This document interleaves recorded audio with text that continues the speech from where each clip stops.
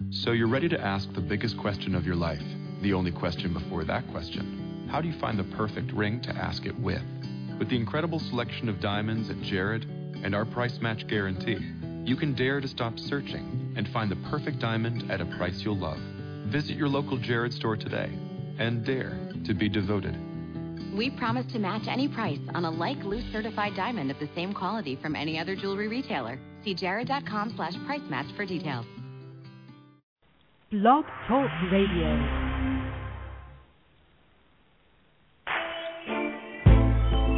Hello, and welcome to Everyday Connection with your hosts, Rico Shields and Jean Victoria Norlock, bringing your inner light to your everyday life.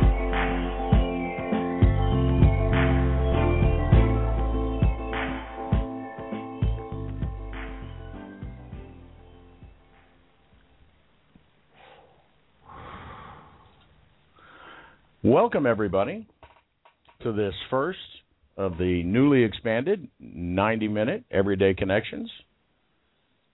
I'm Rico Shields, and I have here with me Jean Victoria Norlock. How are you, Jean? I'm fantastic, Rick. How are you? I'm just great. We're a little scrambled because this is all new. Hopefully, I can play music and talk at the same time, or close, or near the same times.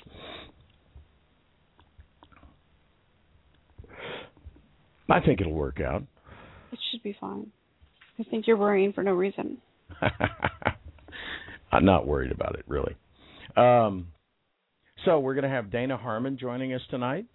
Dana's a really talented artist, musician, a guitarist. He's originally from Ohio. He's down in Florida now, pursuing his career.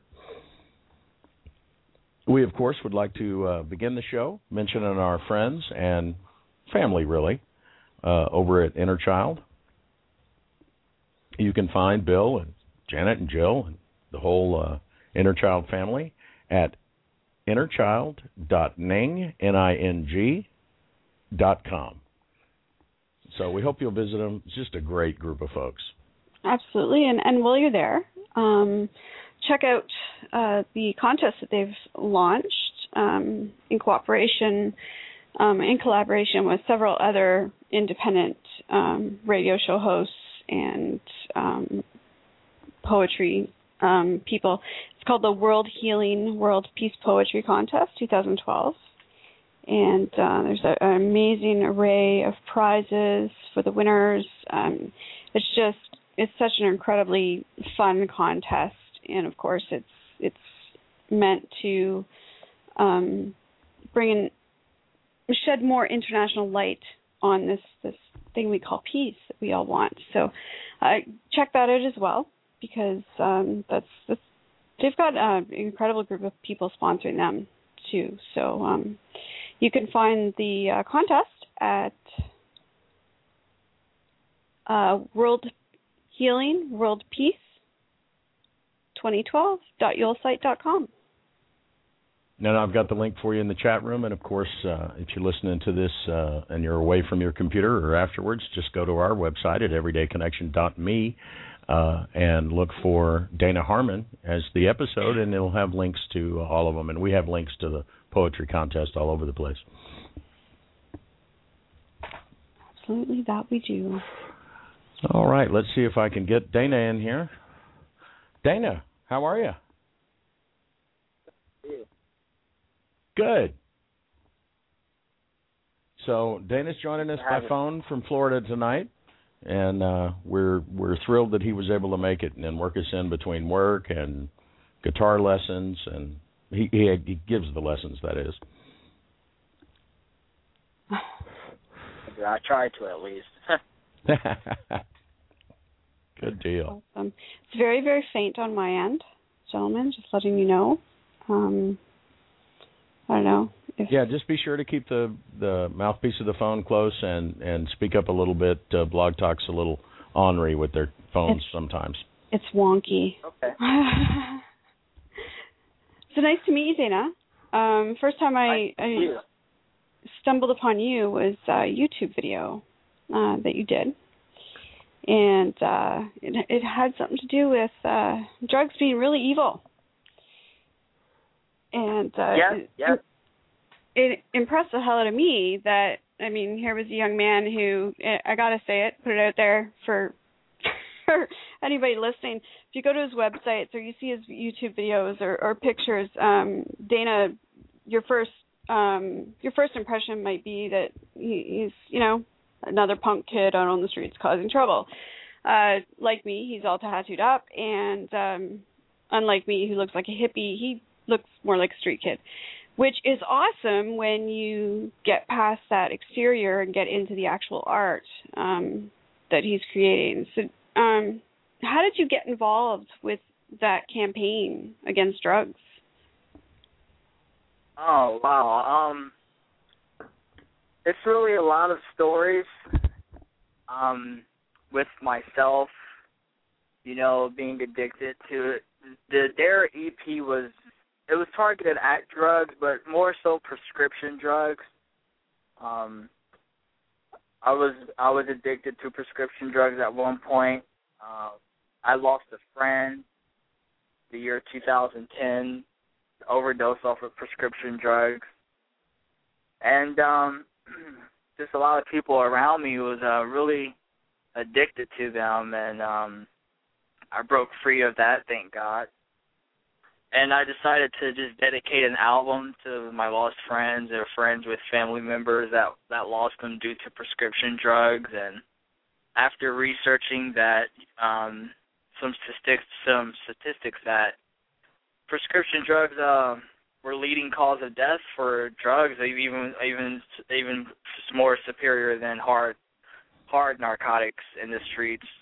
And I just decided to do an album dedicated to drugs are really evil, which has the DARE slogan, but instead of drug resistance, I think it's drug abuse resistance education. Yeah. I decided to change it to drugs are really evil one night, and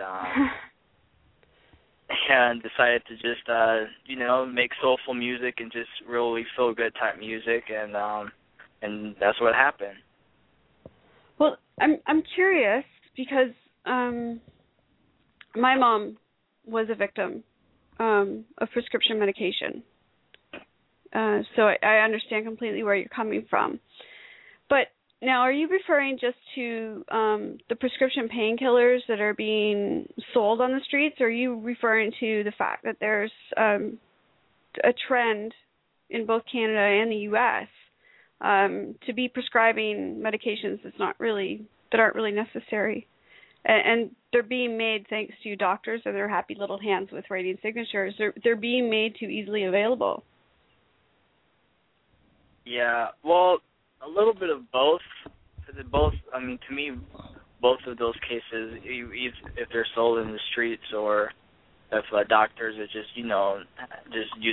signing away all the time, and to me that's both a problem, because too much of anything isn't good, and for someone, most of these people, some people are healthy and just can't get off of them, and some people abuse them, and and in my case, I was in a horrible car accident, and I wasn't on anything like that, and after a while, became addicted to them, and then looking for where to buy them at, which I'm pretty sure happens in most cases. And so that EP was directed towards both, of just abusing it, even if in my case I was already healed, there's no longer to be on something you don't need after it served its purpose, and then also just to be taking them just to get the effect of them as well. Right.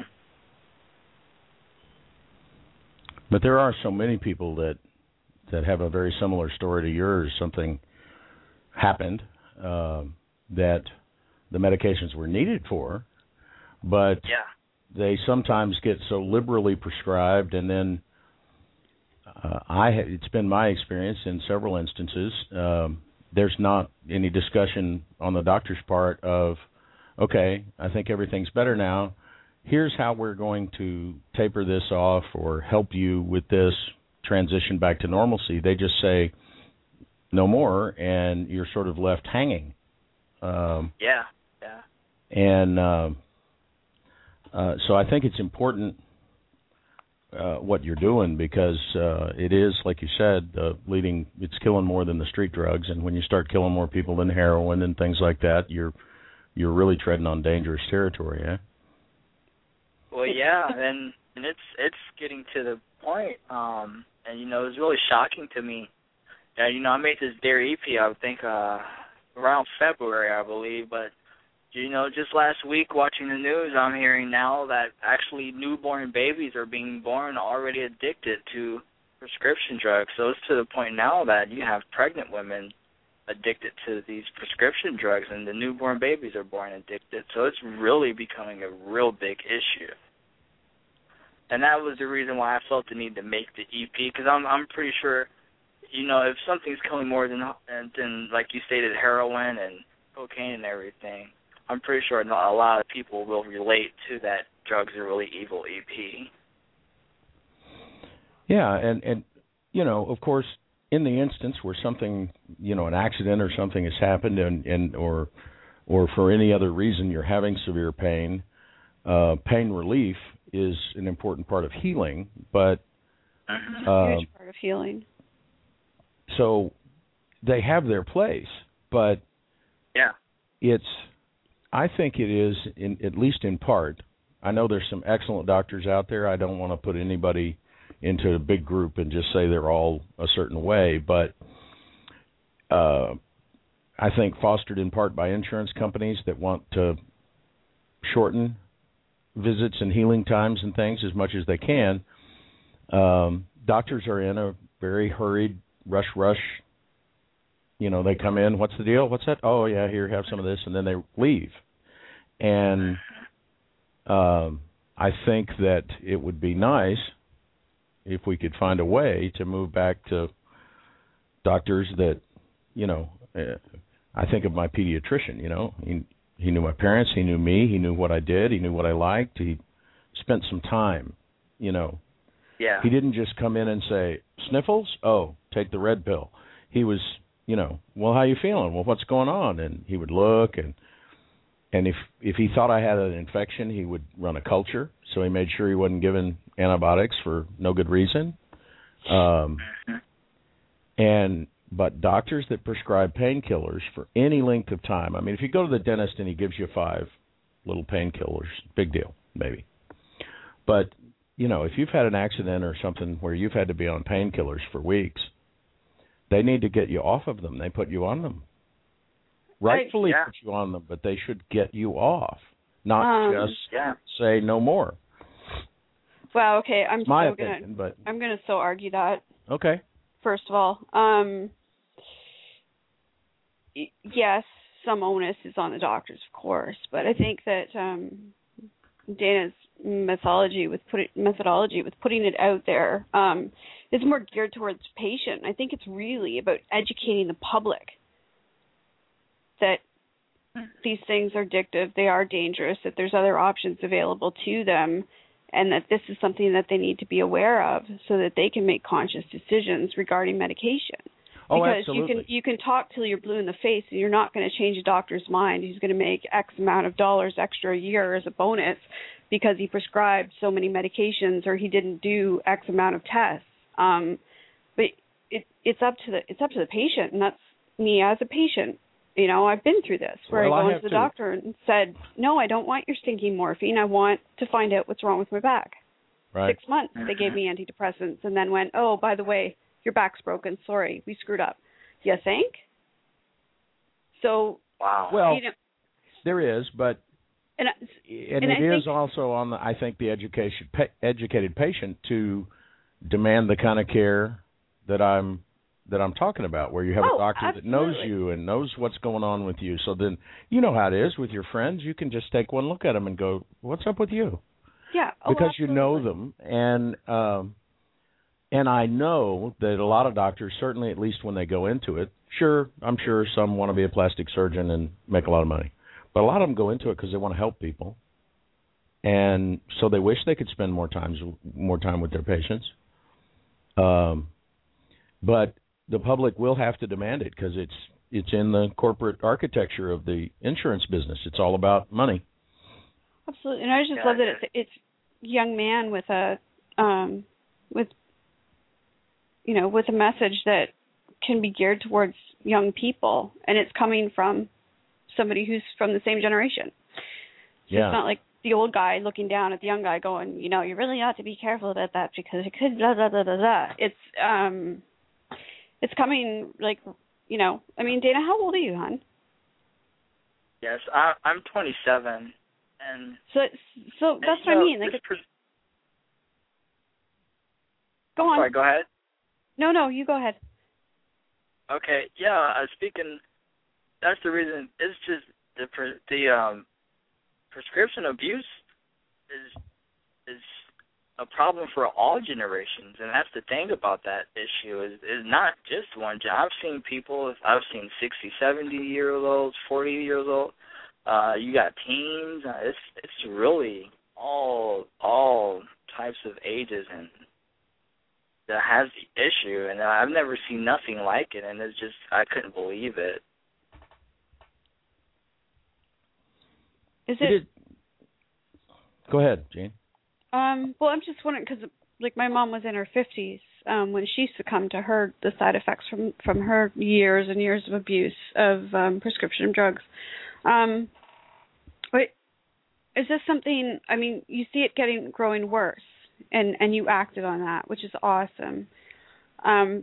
Did you have trouble finding a support system to get off the medications when you wanted to get off the medications after you recovered from the accident, or? Well, my support system to help me get off is definitely music and my father, but it did take me a while. I'm not going to just pretend it was just something that happened overnight. But what really helped me is as I was easing off of them, and I was in bands, and the scene, and just seeing how everyone. When you sometimes just take a step back, you even gotta somehow view it as yourself, kind of like a third point of view. And as I took that step back to see what was around me and what's going on and how it was affecting people, it just really woke me up. And I just had to just tell myself, you have to first admit that you're addicted to kick it out, and you have to realize the issue to address the issue to fix it. And talk to my father a lot. He was definitely my backbone. That helped me, and my girlfriend helped me out. And it definitely, I just had to distance myself from the crowd I was hanging with. That's you can't be around it. You got to get away from it, and that's what helped. Sure. I think that's awesome the way that you brought up the stepping back and taking the longer viewpoint, almost like a third person observing yourself. Yeah, that's an awesome realization, and I think we ought to talk a little bit more about that. But I think this would be a great time to actually play the Drugs Are Really Evil Dare song from your EP. Okay, awesome. All right, so we'll come right back, and we're going to talk about Dana's family and where he comes from, where he gets all this musical talent from, and particularly this step back and take a look at yourself thing, because I like that. So everybody stay with us. Enjoy the music. We will be right back.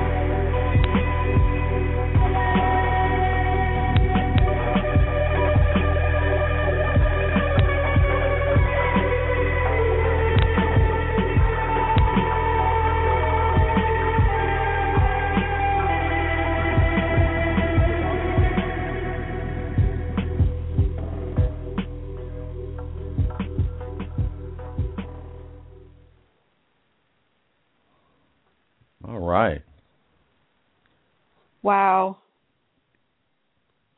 I'd say you got a little talent there, young man. I just dig Dana's music. I really do. Okay, so my young friend, and I can call you young friend because I'm at least almost 10 years older than you. Yay! Not fair. How long have you been playing? You come from a musical family, yes? Yes.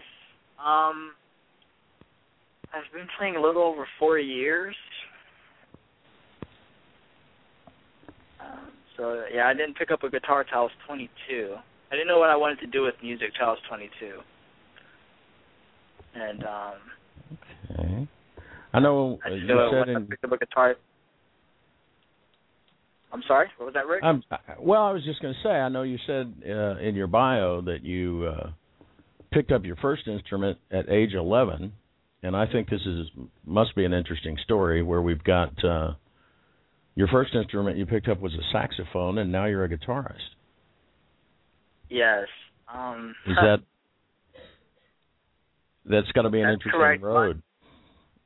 Yeah, well, my father, who's a musical genius,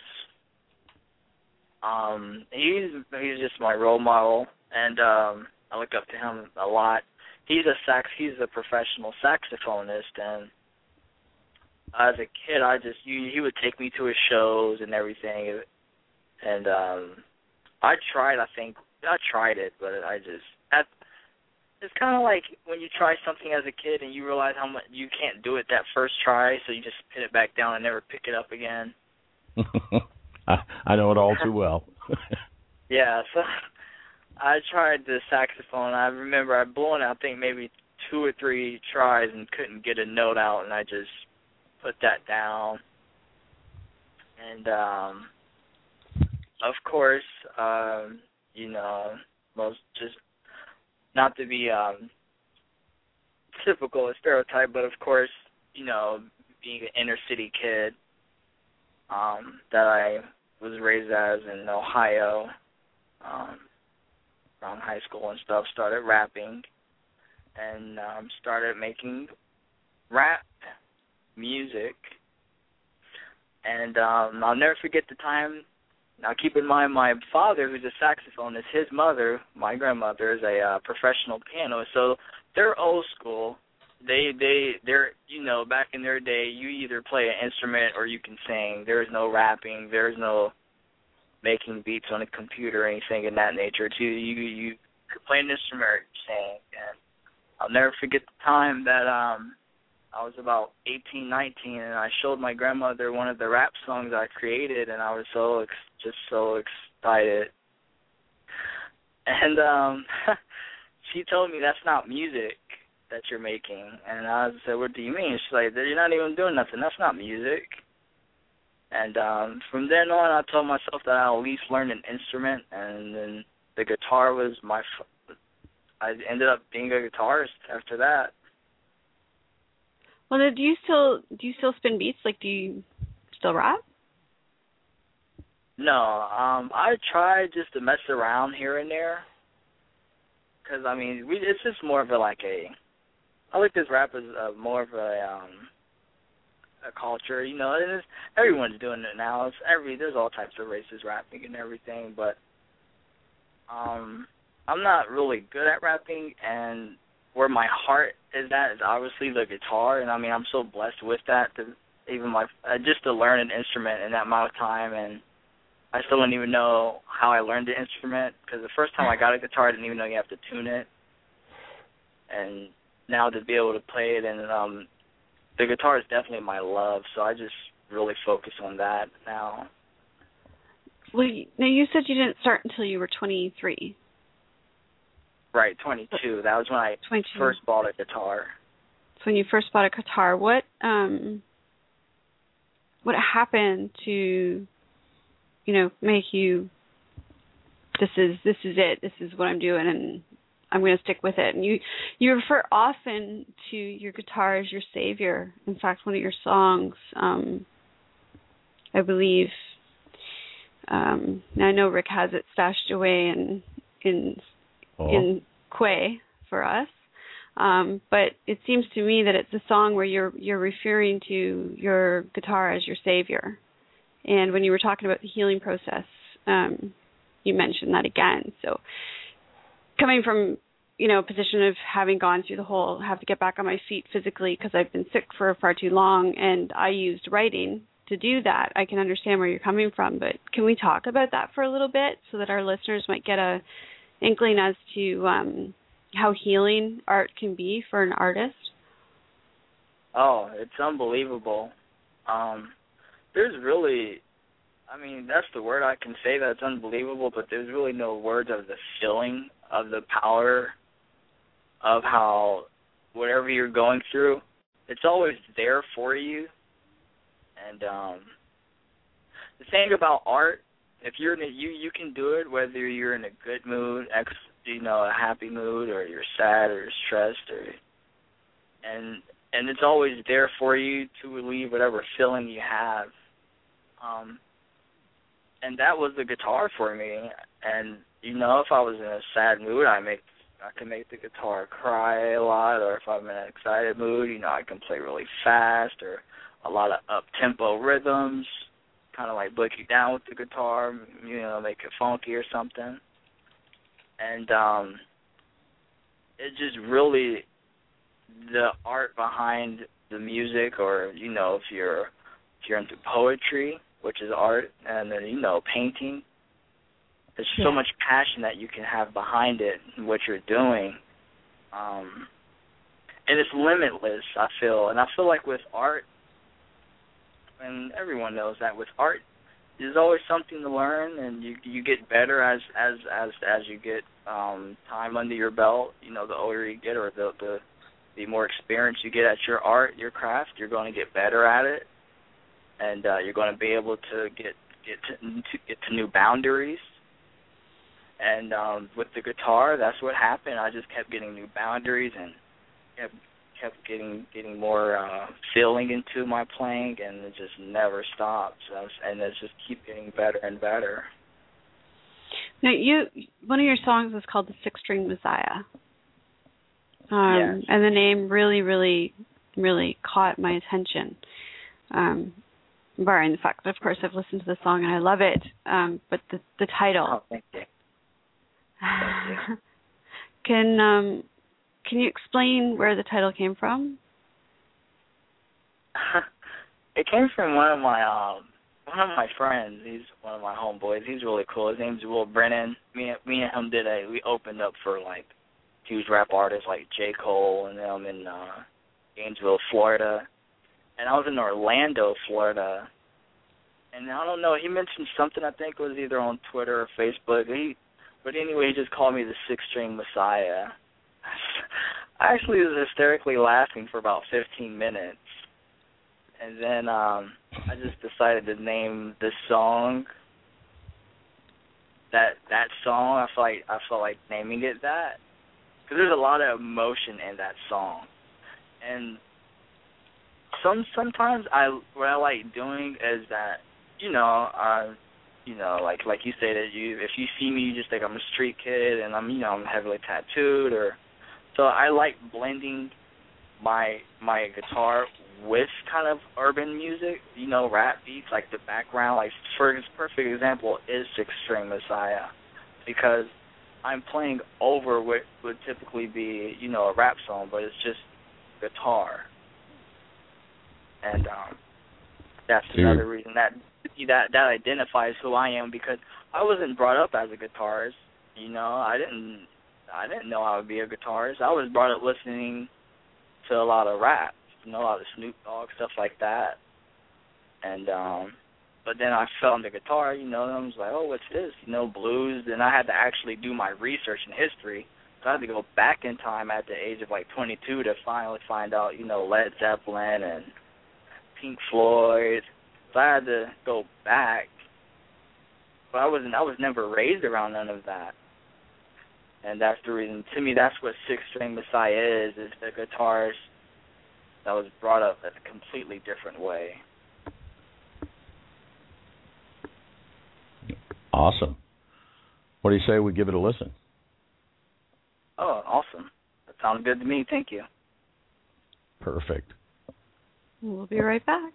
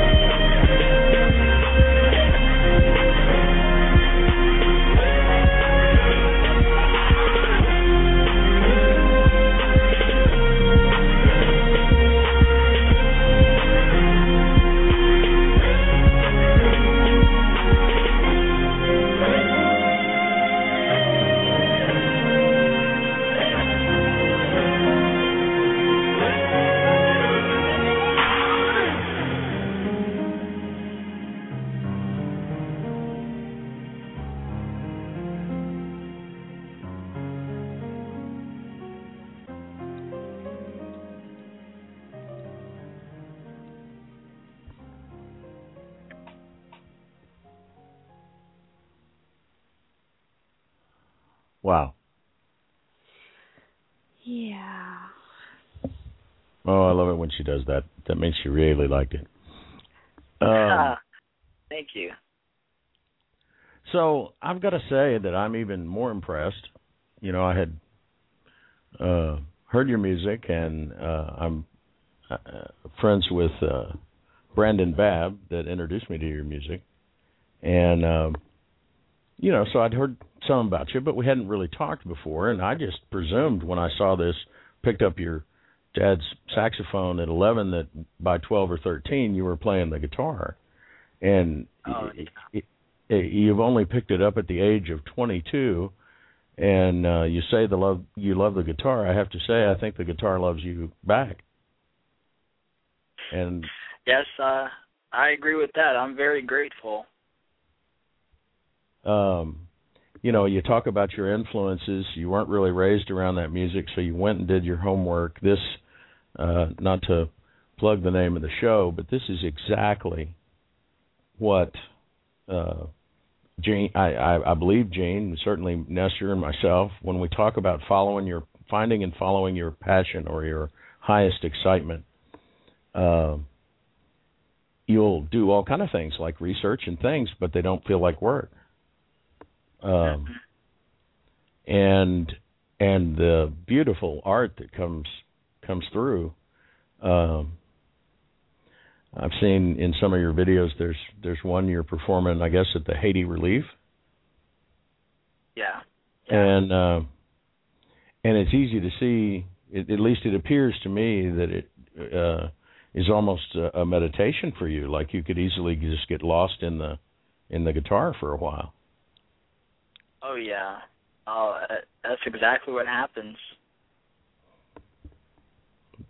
Beautiful. So that's my other. See here. I'm prying my points out. That's my other big point with people, that everybody gets freaked out about meditation. I've never been able to do this traditional sit down, cross your legs, be quiet, meditation. And I've never really quite been able to pull it off.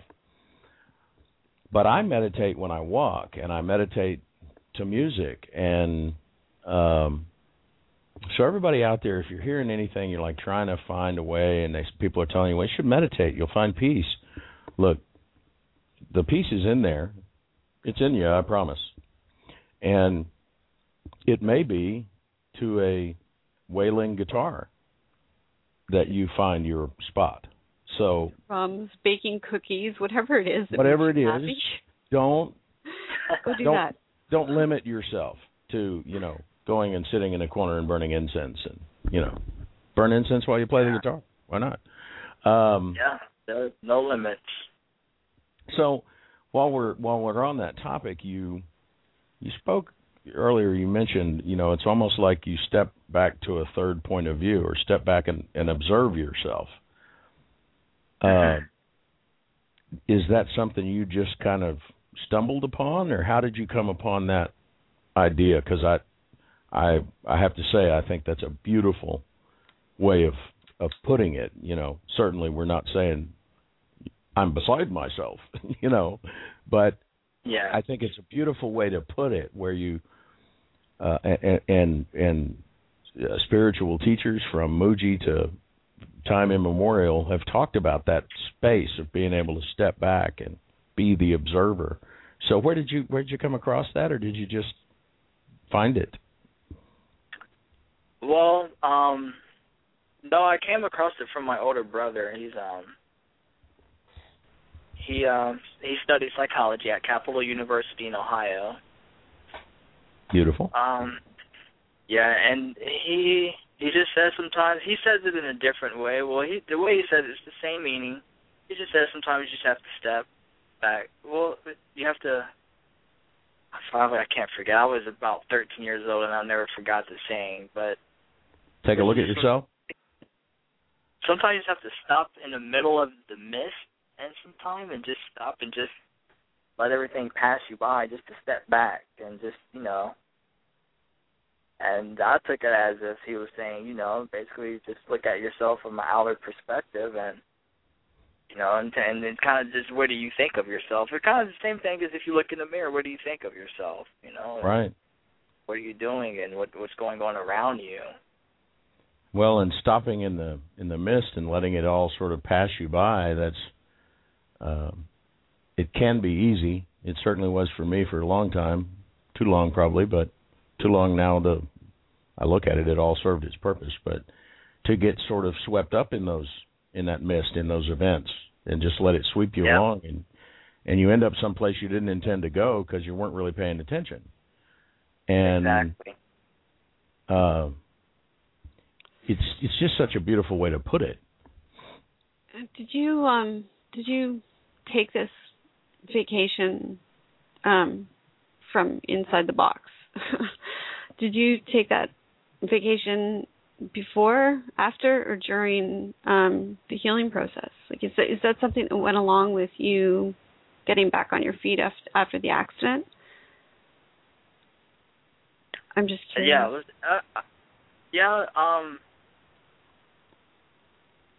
Definitely. I mean, of course, I do it a lot, but the harder the time, the more you have to step back, I believe, And, because when you're going through hard times, there's a lot of options you have, and you really don't realize what's in front of you unless you step back. Some people only see just one track instead of stepping back and see all the other, all the other options that are there. Or sometimes just they don't even see the option. Just no, I don't want to hang around with you guys. All you guys do is, do this, and I just want to get a new, just the other options. And so sometimes I do it quite often. Of course, during that time, though, I mean, I've never been addicted to drugs like that. I was always into working out and everything, but when that car accident happened and, you can't even, you need help in and out of bed, and, now you're addicted to pain medicine, and that was one of the hardest times in my life. So definitely, that was a big just look at in the mirror, check yourself, what's going on. No, again, this is going to be a little personal, but it's a question that I have to ask you just because I don't always find people like you who've been through similar circumstances. So at what point during the healing process did you realize that you were taking the medication for the sake of the feeling that the medication gave you and you no longer really needed it for the pain? Do you remember how that came about? Are you asking me when do I feel like I was actually abusing it? Yeah. Yeah. Yeah, how did that realization came about, and did it come with the help of others, or was that something that you kind of tuned into yourself? An aha moment, if you will. Well, it's really just about, I realized how much time has gone past, and I'm not hurting as I was. I really could not get out of bed the first week after my car accident. 3, 4 months, 5 months down the road, I'm pretty much healed by then, and I realized it was an issue. Well, now that I think about it and think back, it's just like, what was I thinking about? But I definitely just realized, when you're looking around for stuff you don't need, and you don't need it any longer, and you're just using it for the wrong reasons. Right. So, you've got a couple of songs in here about, one of them is For the Love of God, another one is God's Path, Soul Echoes? Oh, it's Soul Echoes. I spelled it. Echoes. I spelled it funky like that. And so was that part of, this stepping back and taking a look at yourself and sort of finding a different road, choosing your own road as opposed to floating along? Yeah. Soul Echoes is definitely to that. And that's the reason why I do it. That was Soul Echoes Part 1. I think it's spelled ECCOS. And right. I do a Soul Echoes. I think I just did Part 3. I'm going to always do a Soul Echoes because that's where I actually just relieve all my emotions on the guitar. Like, I just relieve everything on any Soul Echoes. Something about, and when I relieve the guitar completely on a recorded track, it's always normally a Soul Echoes. Like, those songs are more ambient, more really in tune to the soul, like that's why it's Soul Echoes. So, and that actually, I made that song. I think that might be my first recording of guitar. That Soul Echoes. I think so. I was definitely going through it when I made that. I think that's amazing that you've come to the spot where you can say you can just relieve all the emotions that are in you through the guitar. Yeah. It is sort of like someone that might say they relieve stress with meditation, but we're so thrilled that for you it's the guitar because we just love listening to it. Thank you. And in fact, another artist that's coming up had sent some music, and I was going to share it with Jean, and she said, "Don't do that. I won't get anything done. I'll sit here and listen all day. Don't do that." And so let's listen to this Soul Echoes from back when you were just one of your first recordings, I guess, when you were just learning the guitar. Hardly. Yeah. Listen up, guys. This is another good one.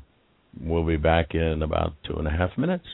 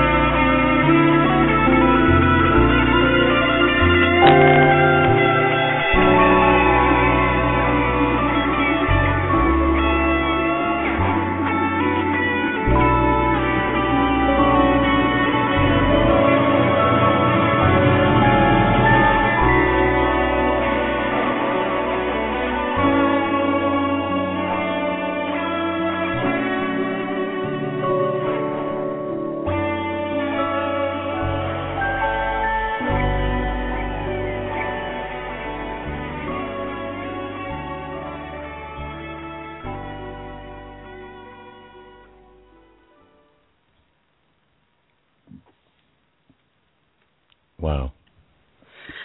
I don't know. What do you do? I don't know how having musicians on the program is going to work out, really, because I totally zone out when the music is on. Well, but we get totally into spaces sometimes listening to our guests talk too. So that's very true. They get done, and we both just kind of sit here and go, "Wow." Say it again. So Dana, you have one of your songs is called "For the Love of God," and I'd like to know a little more about that song, about what it means to you, where the inspiration came to write it, and where the title came from. Yes, well, my inspiration for it was definitely For the Love of God. I just feel lucky. I mean, even to be on the phone talking to you right now. We all lose loved ones and lost people close to us, and I just thank God. I just feel lucky to be here, to be able to even be alive, and I definitely I believe that's all in God's decision, and that's the reason why I made For the Love of God. And that's also the reason why I do my music. I do my music because it makes me feel good, and for the love of God, not for. I've met people that do music for wrong reasons, and I'm pretty sure everyone's aware of that. But that's the reason why I do my music. So your music is really about an expression of your connection to spirit, then. Correct. Awesome. That's that Everyday Connection we're talking about. That's that one. Not to plug the show or anything, but Hey, I stuck it in earlier. It's your turn. No, it's again, and I hate to keep going back to it, but I'm going to. Not you.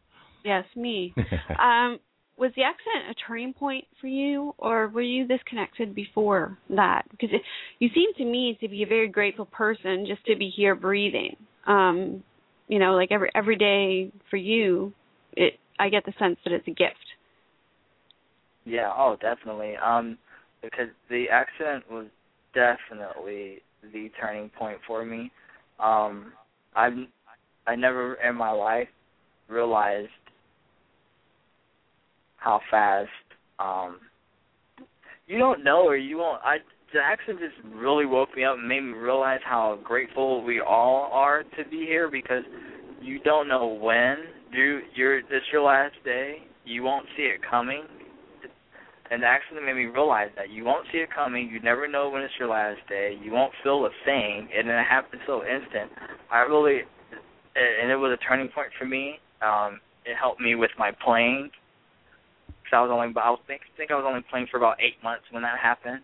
And it helped me, it motivated me, gave me all the motivation in the world. It made me grateful, kept me humble. And it also made me realize, just because I know the guitar, that's really nothing special. It's just an instrument. I'm no better than the next person that can't play it or something like that. That's ridiculous. And it just made me really, really grateful and appreciate everything around me. Well, that attitude of gratitude will carry you so far. Pretty no much limit. Anywhere you want to go. Yeah, absolutely. Because it's and it's a shame that some of us, including myself, have to get sort of shocked into that remembrance of just how special it is to get up in the morning and take the dog for a walk or whatever it is that you do. Yeah. And I'll tell you what, I'm grateful for, because I went through it too, but I'm grateful for the people in my life now through the show like Everyday Connection, who I get to talk to twice a week, that remind me of how valuable that is. And I think it's just incredible that survivors who have really taken a challenging experience and turn it around into something positive are so willing to share their stories. I think that's awesome, because it gives hope to people who are going through challenging times and troubled times, that there is light at the end of the tunnel. And in my case, they can always just look and go, well, gosh, if he can get over that, surely I can do this. I didn't mean to be, live my life as a warning to others, but sometimes that happens. So true. Now, where do you plan on going now? Like, what dreams, ambitions, ideas, plans? What are you planning on doing next? What are you working on? Well, I'm definitely going to still keep making music. Still continue to do that and do shows.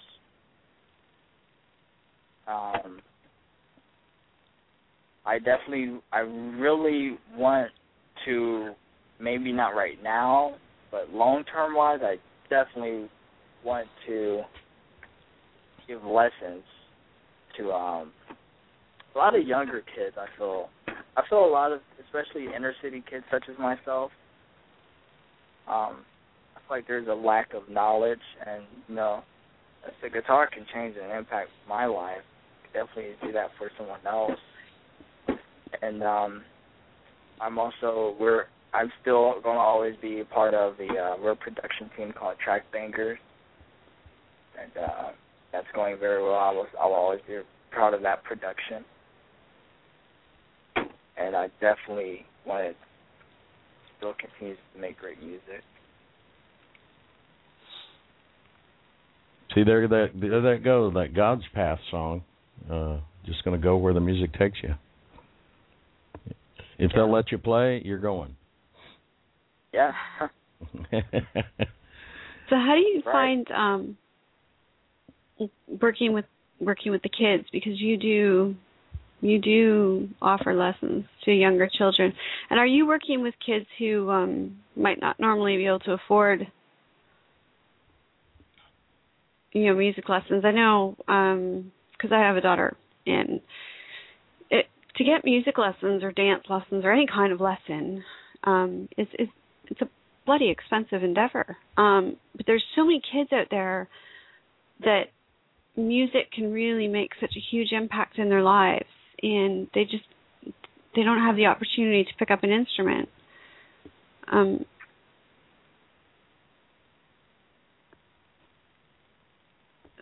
So the work that you're doing with youth, is that volunteer work? Is some of it paid? And how's that impacting you as a young adult?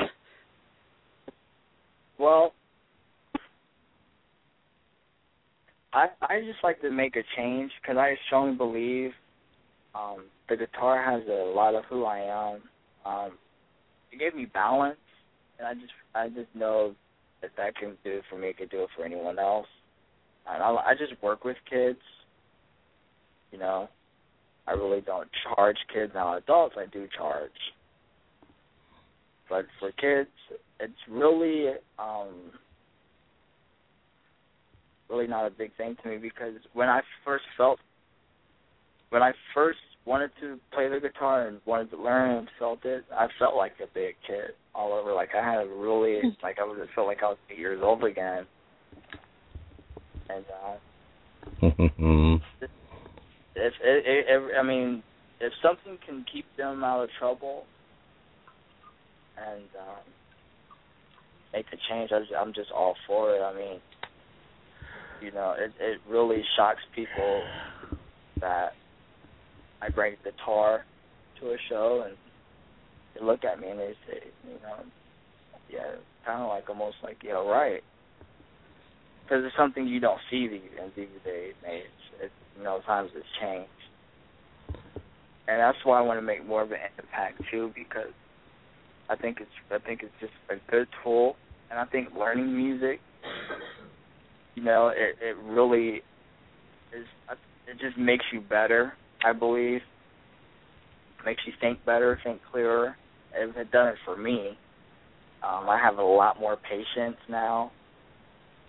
It's just done a lot of things for my life just taking the time to work so hard to achieve something. And I think that's the main goal, is that, and that's why I'm always on my Twitter and Facebook, I'm always preaching about hard work and it pays off, you know. And with an instrument such as a guitar, you're not going to pick it up in one day and shred, or you're not going to pick it up and be able to yourself. You have to work to be able just to do that. You have to research. You have to listen to your Led Zeppelin, your Pink Floyd, Jimi Hendrix, and Eric Clapton, and you have to deal with your friends saying, "Hey, why are you listening to that?" You got to deal with all of it, and you just have to overcome that. Work hard to achieve what you have to achieve, and once you achieve that, just something about the feeling of achieving anything. I think after you work hard, I mean, even when you graduate high school, you get a diploma, you achieve something, and I think when people achieve something, that's one of the best feelings, especially if you really want it. And that's just a viable lesson. And that's a priceless lesson. Yeah. And I'm sorry. Go ahead. I was just saying,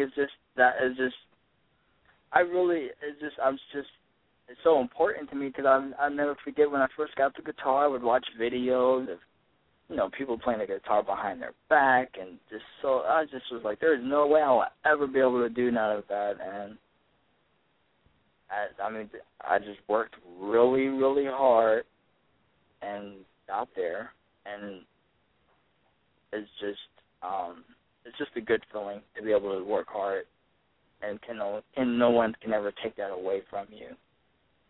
Absolutely. And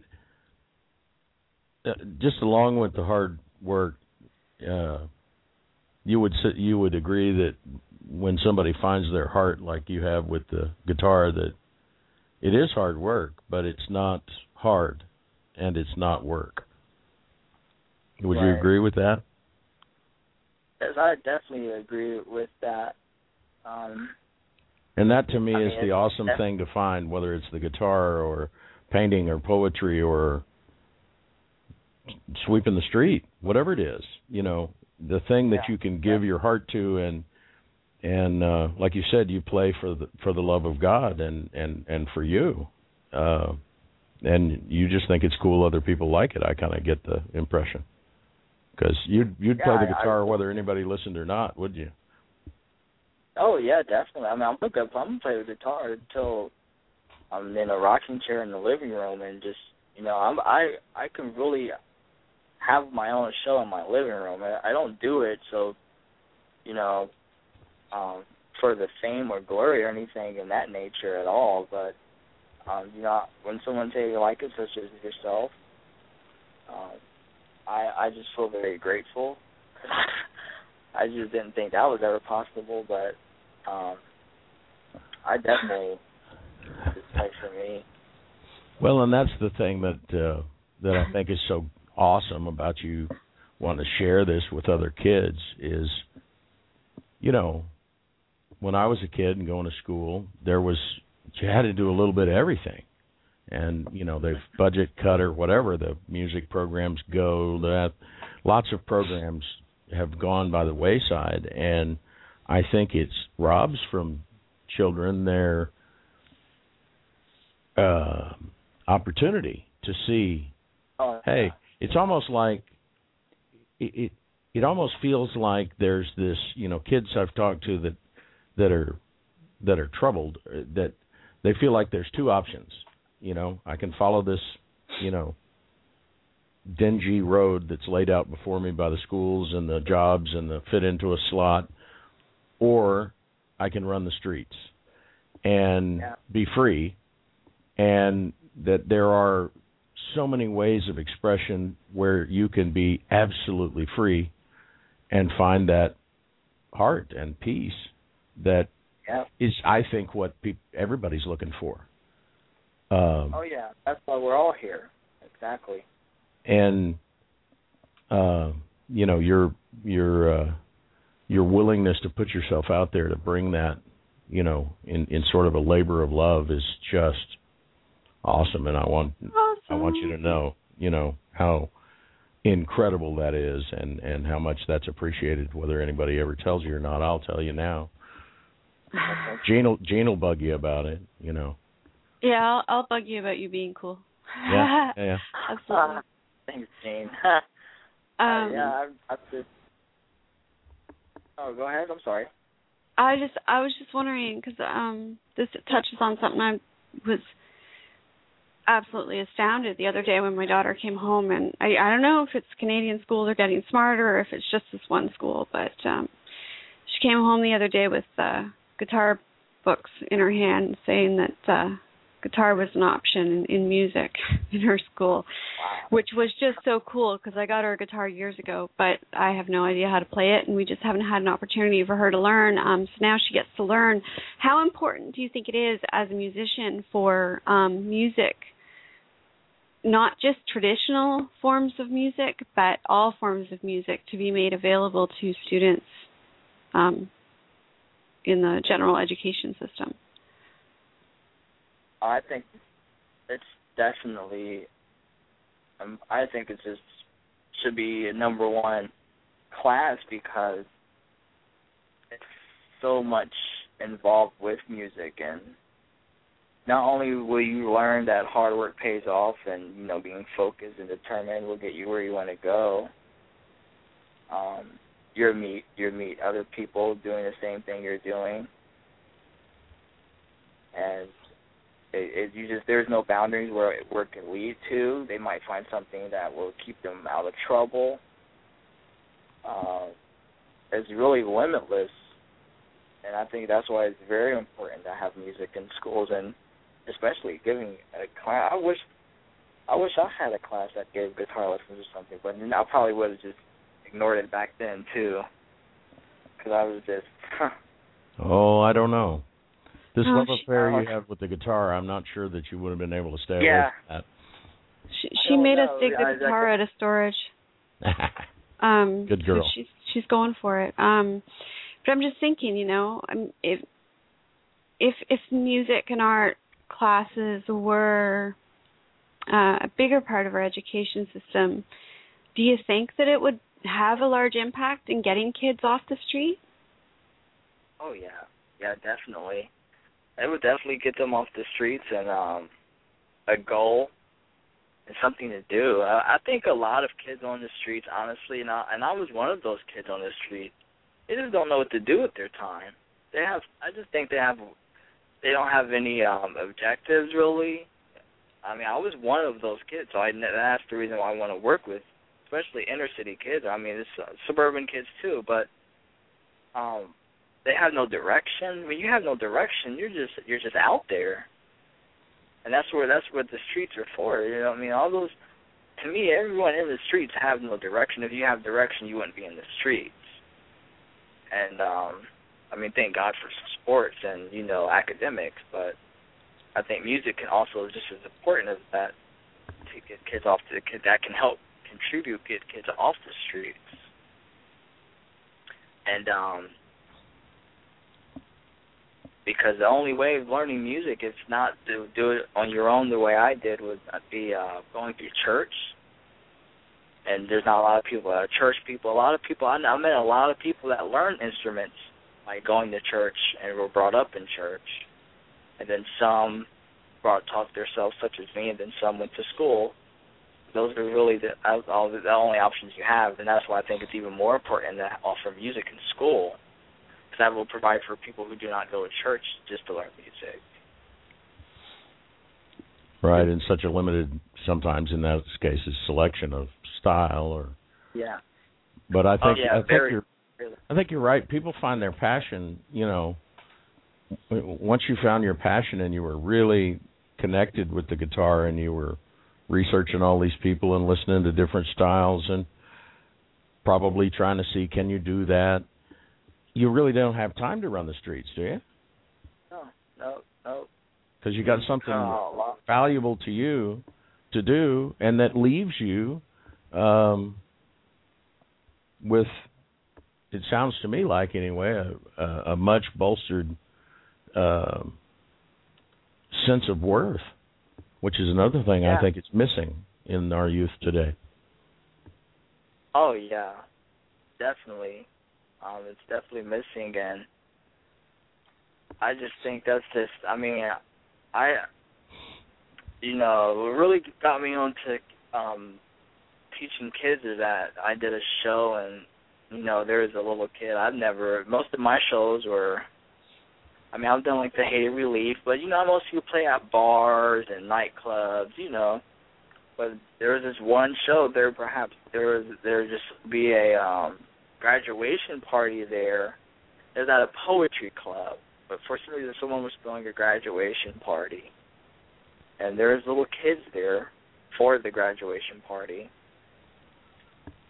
And that was my first time seeing the impact of a musician, or in my case a guitarist, how much of an impact it has on young children.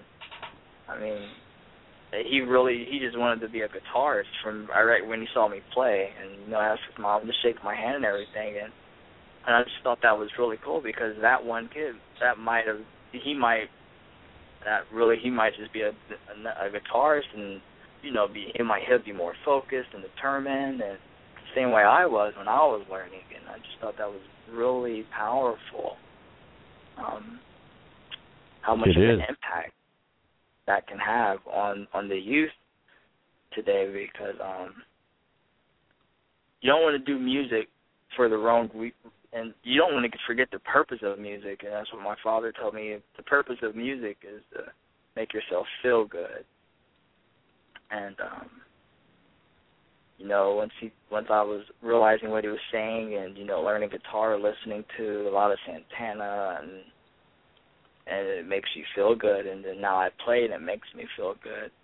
And that's the real purpose of music. It's just extremely important. That the youth is, I'm not going to say that the music is pointless. I'm not going to say that at all, but it's completely different, though. Even from when I was brought up listening to the rap music I was listening to, it's completely different right now from what I was listening to in the mid-'90s. And my father and mother banned that from me. If I was growing up in today's youth listening to what they're listening to now, I don't know what my father and mother would do. Yes, that's another. I am a mother, and I still don't know what to do. About having mother and father that care about you. I know, you have the music in the genes. Your grandmother, Odessa Harmon, was it? Is it? Mm-hmm. Yep, that's right. Played piano in churches all over the Columbus area, and your father, John, professional saxophone player.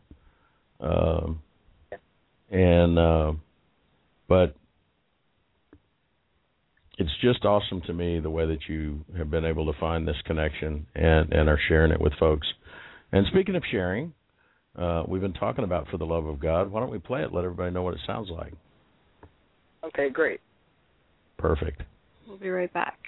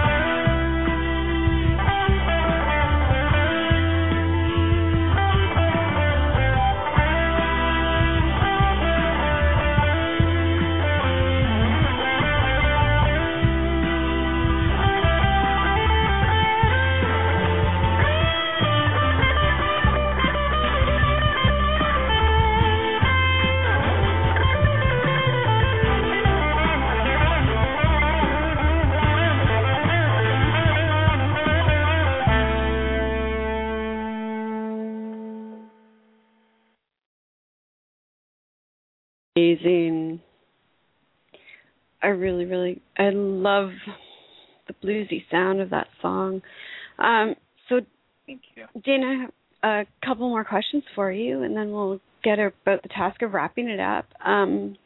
We'll keep it light, though, going near the end. Do you have, out of all your collection of music, do you have a favorite song that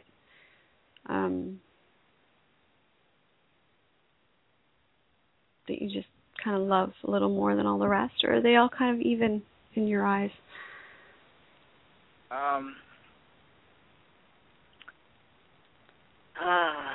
I would say, I'm trying to think.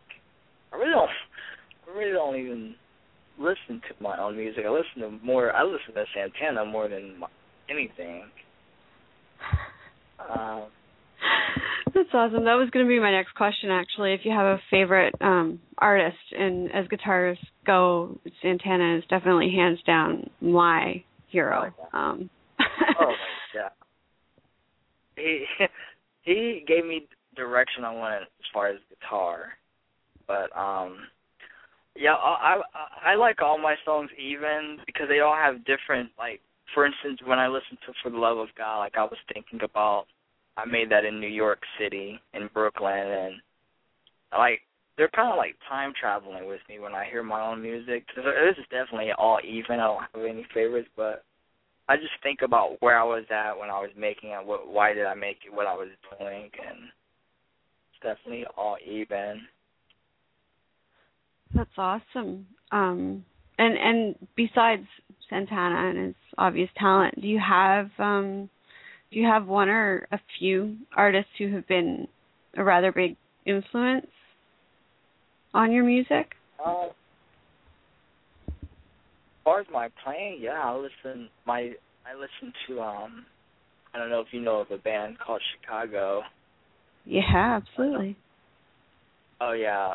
Well, the guitarist from there, my dad, he told me while I was learning, he's like, well, if you're gonna learn guitar, you need to listen to Chicago. And I was like, okay. And then he was like, there's a guitarist called Terry Kath. And he had a real bad accident when he passed away, the gunshot wound to the head, but my dad said, if you're going to learn how to play guitar, you need to listen to him. And I've been listening to Chicago ever since, and particularly Terry Kath. And he's helped with a lot of my playing as far as I just love his playing. And, of course, Jimi Hendrix. I love Jimmy Page was the reason why I got a Les Paul Gibson. And I didn't even know nothing about guitars, but when I saw Jimmy Page, Led Zeppelin with his Les Paul, I was like, I got to get me one. And then I fell in love with Les Pauls ever since. And all I'll play is a Les Paul. And definitely I love Jimmy Page and David Gilmour from Pink Floyd. They've helped me. I really listen to so many. I really like all guitars, but all of those guitars help me with my playing because I listen to them so much. Now, before we run off, if you had you have the floor for a couple minutes, and you had an opportunity to give a message to people, young and old alike, who are just getting into exploring music for the first time, what would you tell them? Well, if you're an artist and you're exploring music, it's never too late to achieve your dreams or your goals, and don't ever let anyone take that away from you or tell you can't do anything. And there's no boundaries and no rules with music. There's just no rules and no boundaries. I mean,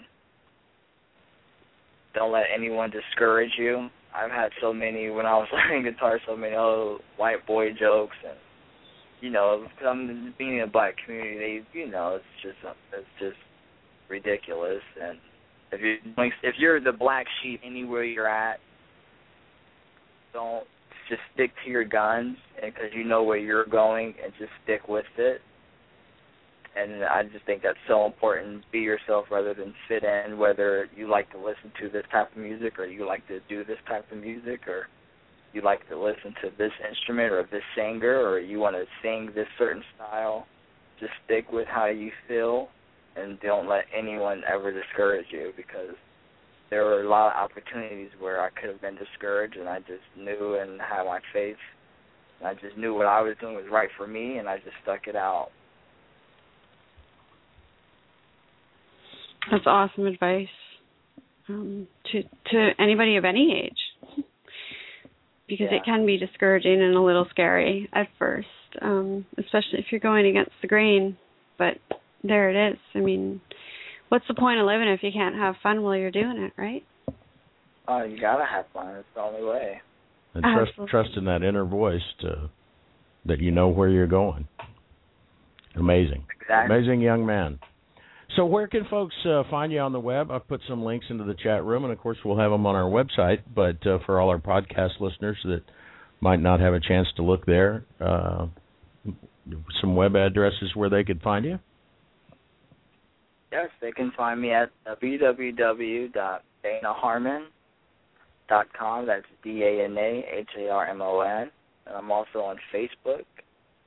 www.facebook.com/Dana Harmon Guitar. And I'm also on Twitter. I'm on Twitter more than anything. And that's www.twitter.com/Dana Harmon, all one word. And that's at Dana Harmon for my Twitter. Beautiful. That's awesome. Well, I hope folks will check out your music, because it is amazing, and an amazing collection. I got to tell you, don't give it up, because I can hear what it does for you. So don't give it up for those reasons. But bless you for sharing it with us, because it is just it's amazing to hear somebody that's got that connection play, because it shows, brother. Thank you so much, and thank you for having me. I'm very grateful, and hopefully look forward to doing it again. Oh, absolutely. We're going to rather enjoy playing your music every now and again, getting you out there through the radio station. I love listening to your stuff. Some of it's very soulful, very bluesy, and I found it rather moving. And that's, usually the only thing that can put me into a meditative state is a pen and a piece of paper. So to find any kind of music that will get me to stop talking and thinking in terms of words for more than a couple of minutes is quite the accomplishment. I'm definitely going to be sharing your stuff around, and it's been a joy for us to have you on to share our time with somebody who's not only overcome some challenges in life, but really taken them and turned them into something beautiful. Thank you so much. Absolutely awesome stuff. So, how about I play us absolutely. You got a song entitled "Come Go With Me," and so I love that one. let's play that one, because we hope folks will come go with you to your websites, check out and support your incredible artistry. Because you said earlier, musician, or in my case, a guitarist. You're a musical artist, young man, and I don't mean young man in any derisive way.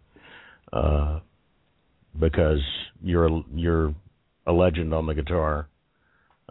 People just hadn't found out yet. So we're going to try to help them find out. So thank you. Come Go with Dana Harmon.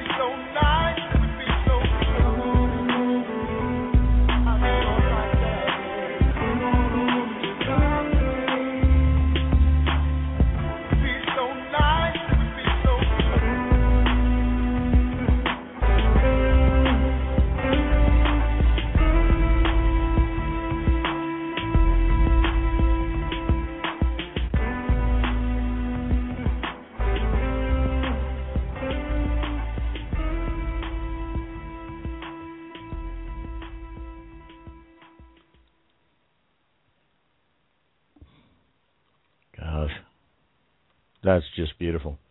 Is that you singing? Oh, no. No, I cannot sing. Oh, I have a horrible voice. No. You don't need one with the guitar like that. I mean, your 6-string song is almost like you were rapping with the guitar. But speaking of rap, you talked about being at a poetry graduation. And rap is really a form of poetry or poetic expression. Do you still write at all? No. I just I play at a lot of the poetry events in Tampa. All right. Well, we got something for you to tell all these guys about. And we'll put a link up on your Facebook page, and I can tweet it at you. And somebody to connect you with as well. Absolutely. For the World Healing, World Peace Poetry 2012 contest. It's an amazing thing. There's going to be 3 big winners that will be receiving a publishing contract, get their book published, formatted, cover designed, printed copy in your hand. And as part of the deal, the best part of the prize, you get to come on Everyday Connection and talk to Gene and I. And 5 other radio shows or something like that? 5 other radio shows. Yeah, they've lined up quite the promotions and marketing campaign for their winners. So it's going to be an incredible experience for everybody involved. Yeah, it's amazing. And I will do that. And the people who are putting it on, that's who we want to connect you with and everybody else with. We're always talking about our family over Inner Childs. Just because when it comes to taking an expression of love in all its beautiful, magical, and amazing forms, that's really what Inner Child does, is they encourage that expression of spirit through different forms of art. And Bill and family are just so amazing at making people really feel like they have something of value and worth to give. So you need to stop by the Inner Child Network as well if you get the opportunity, which is it's innerchild.ning.com. Yes. We will make sure that you, Dana, have those links. And we'll make sure they're up on our website as well. And I guess that's pretty much it for us tonight. Thank you so much for coming to play with us in our sandbox. We had a good time. Had a blast. Thank you for having me. I had a blast myself. Good deal. Awesome. That's why we do this, is we just have fun twice a week. If we could figure out a way to get away with it without withering away, we'd do this every night. Anybody out there with radio stations, with payrolls, just listen. Oh, no, wait. Did I say that out loud? All right. Thanks for being here, everybody. Janet and Bill in the chat room, and for all of you listening to the podcast, we really appreciate you guys, too. Come join us sometime. Join in the conversation. It's a lot of fun. Night, everybody. Night. Good night. Join Rick and Gene again next time. Until then, visit their website at everydayconnection.me. And be sure to like their Facebook page at facebook.com/everydayconnection. Worried you might miss an episode? Don't worry. Subscribe. Find us on iTunes by searching for Everyday Connection Radio. Subscriptions are free, just like your Everyday Connection.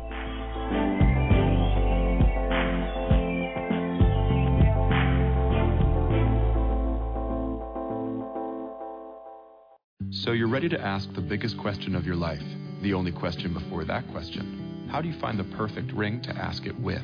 With the incredible selection of diamonds at Jared and our price match guarantee, you can dare to stop searching and find the perfect diamond at a price you'll love.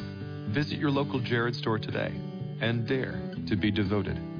We promise to match any price on a like loose certified diamond of the same quality from any other jewelry retailer. See jared.com/price match for details. So you're ready to ask the biggest question of your life, the only question before that question. How do you find the perfect ring to ask it with?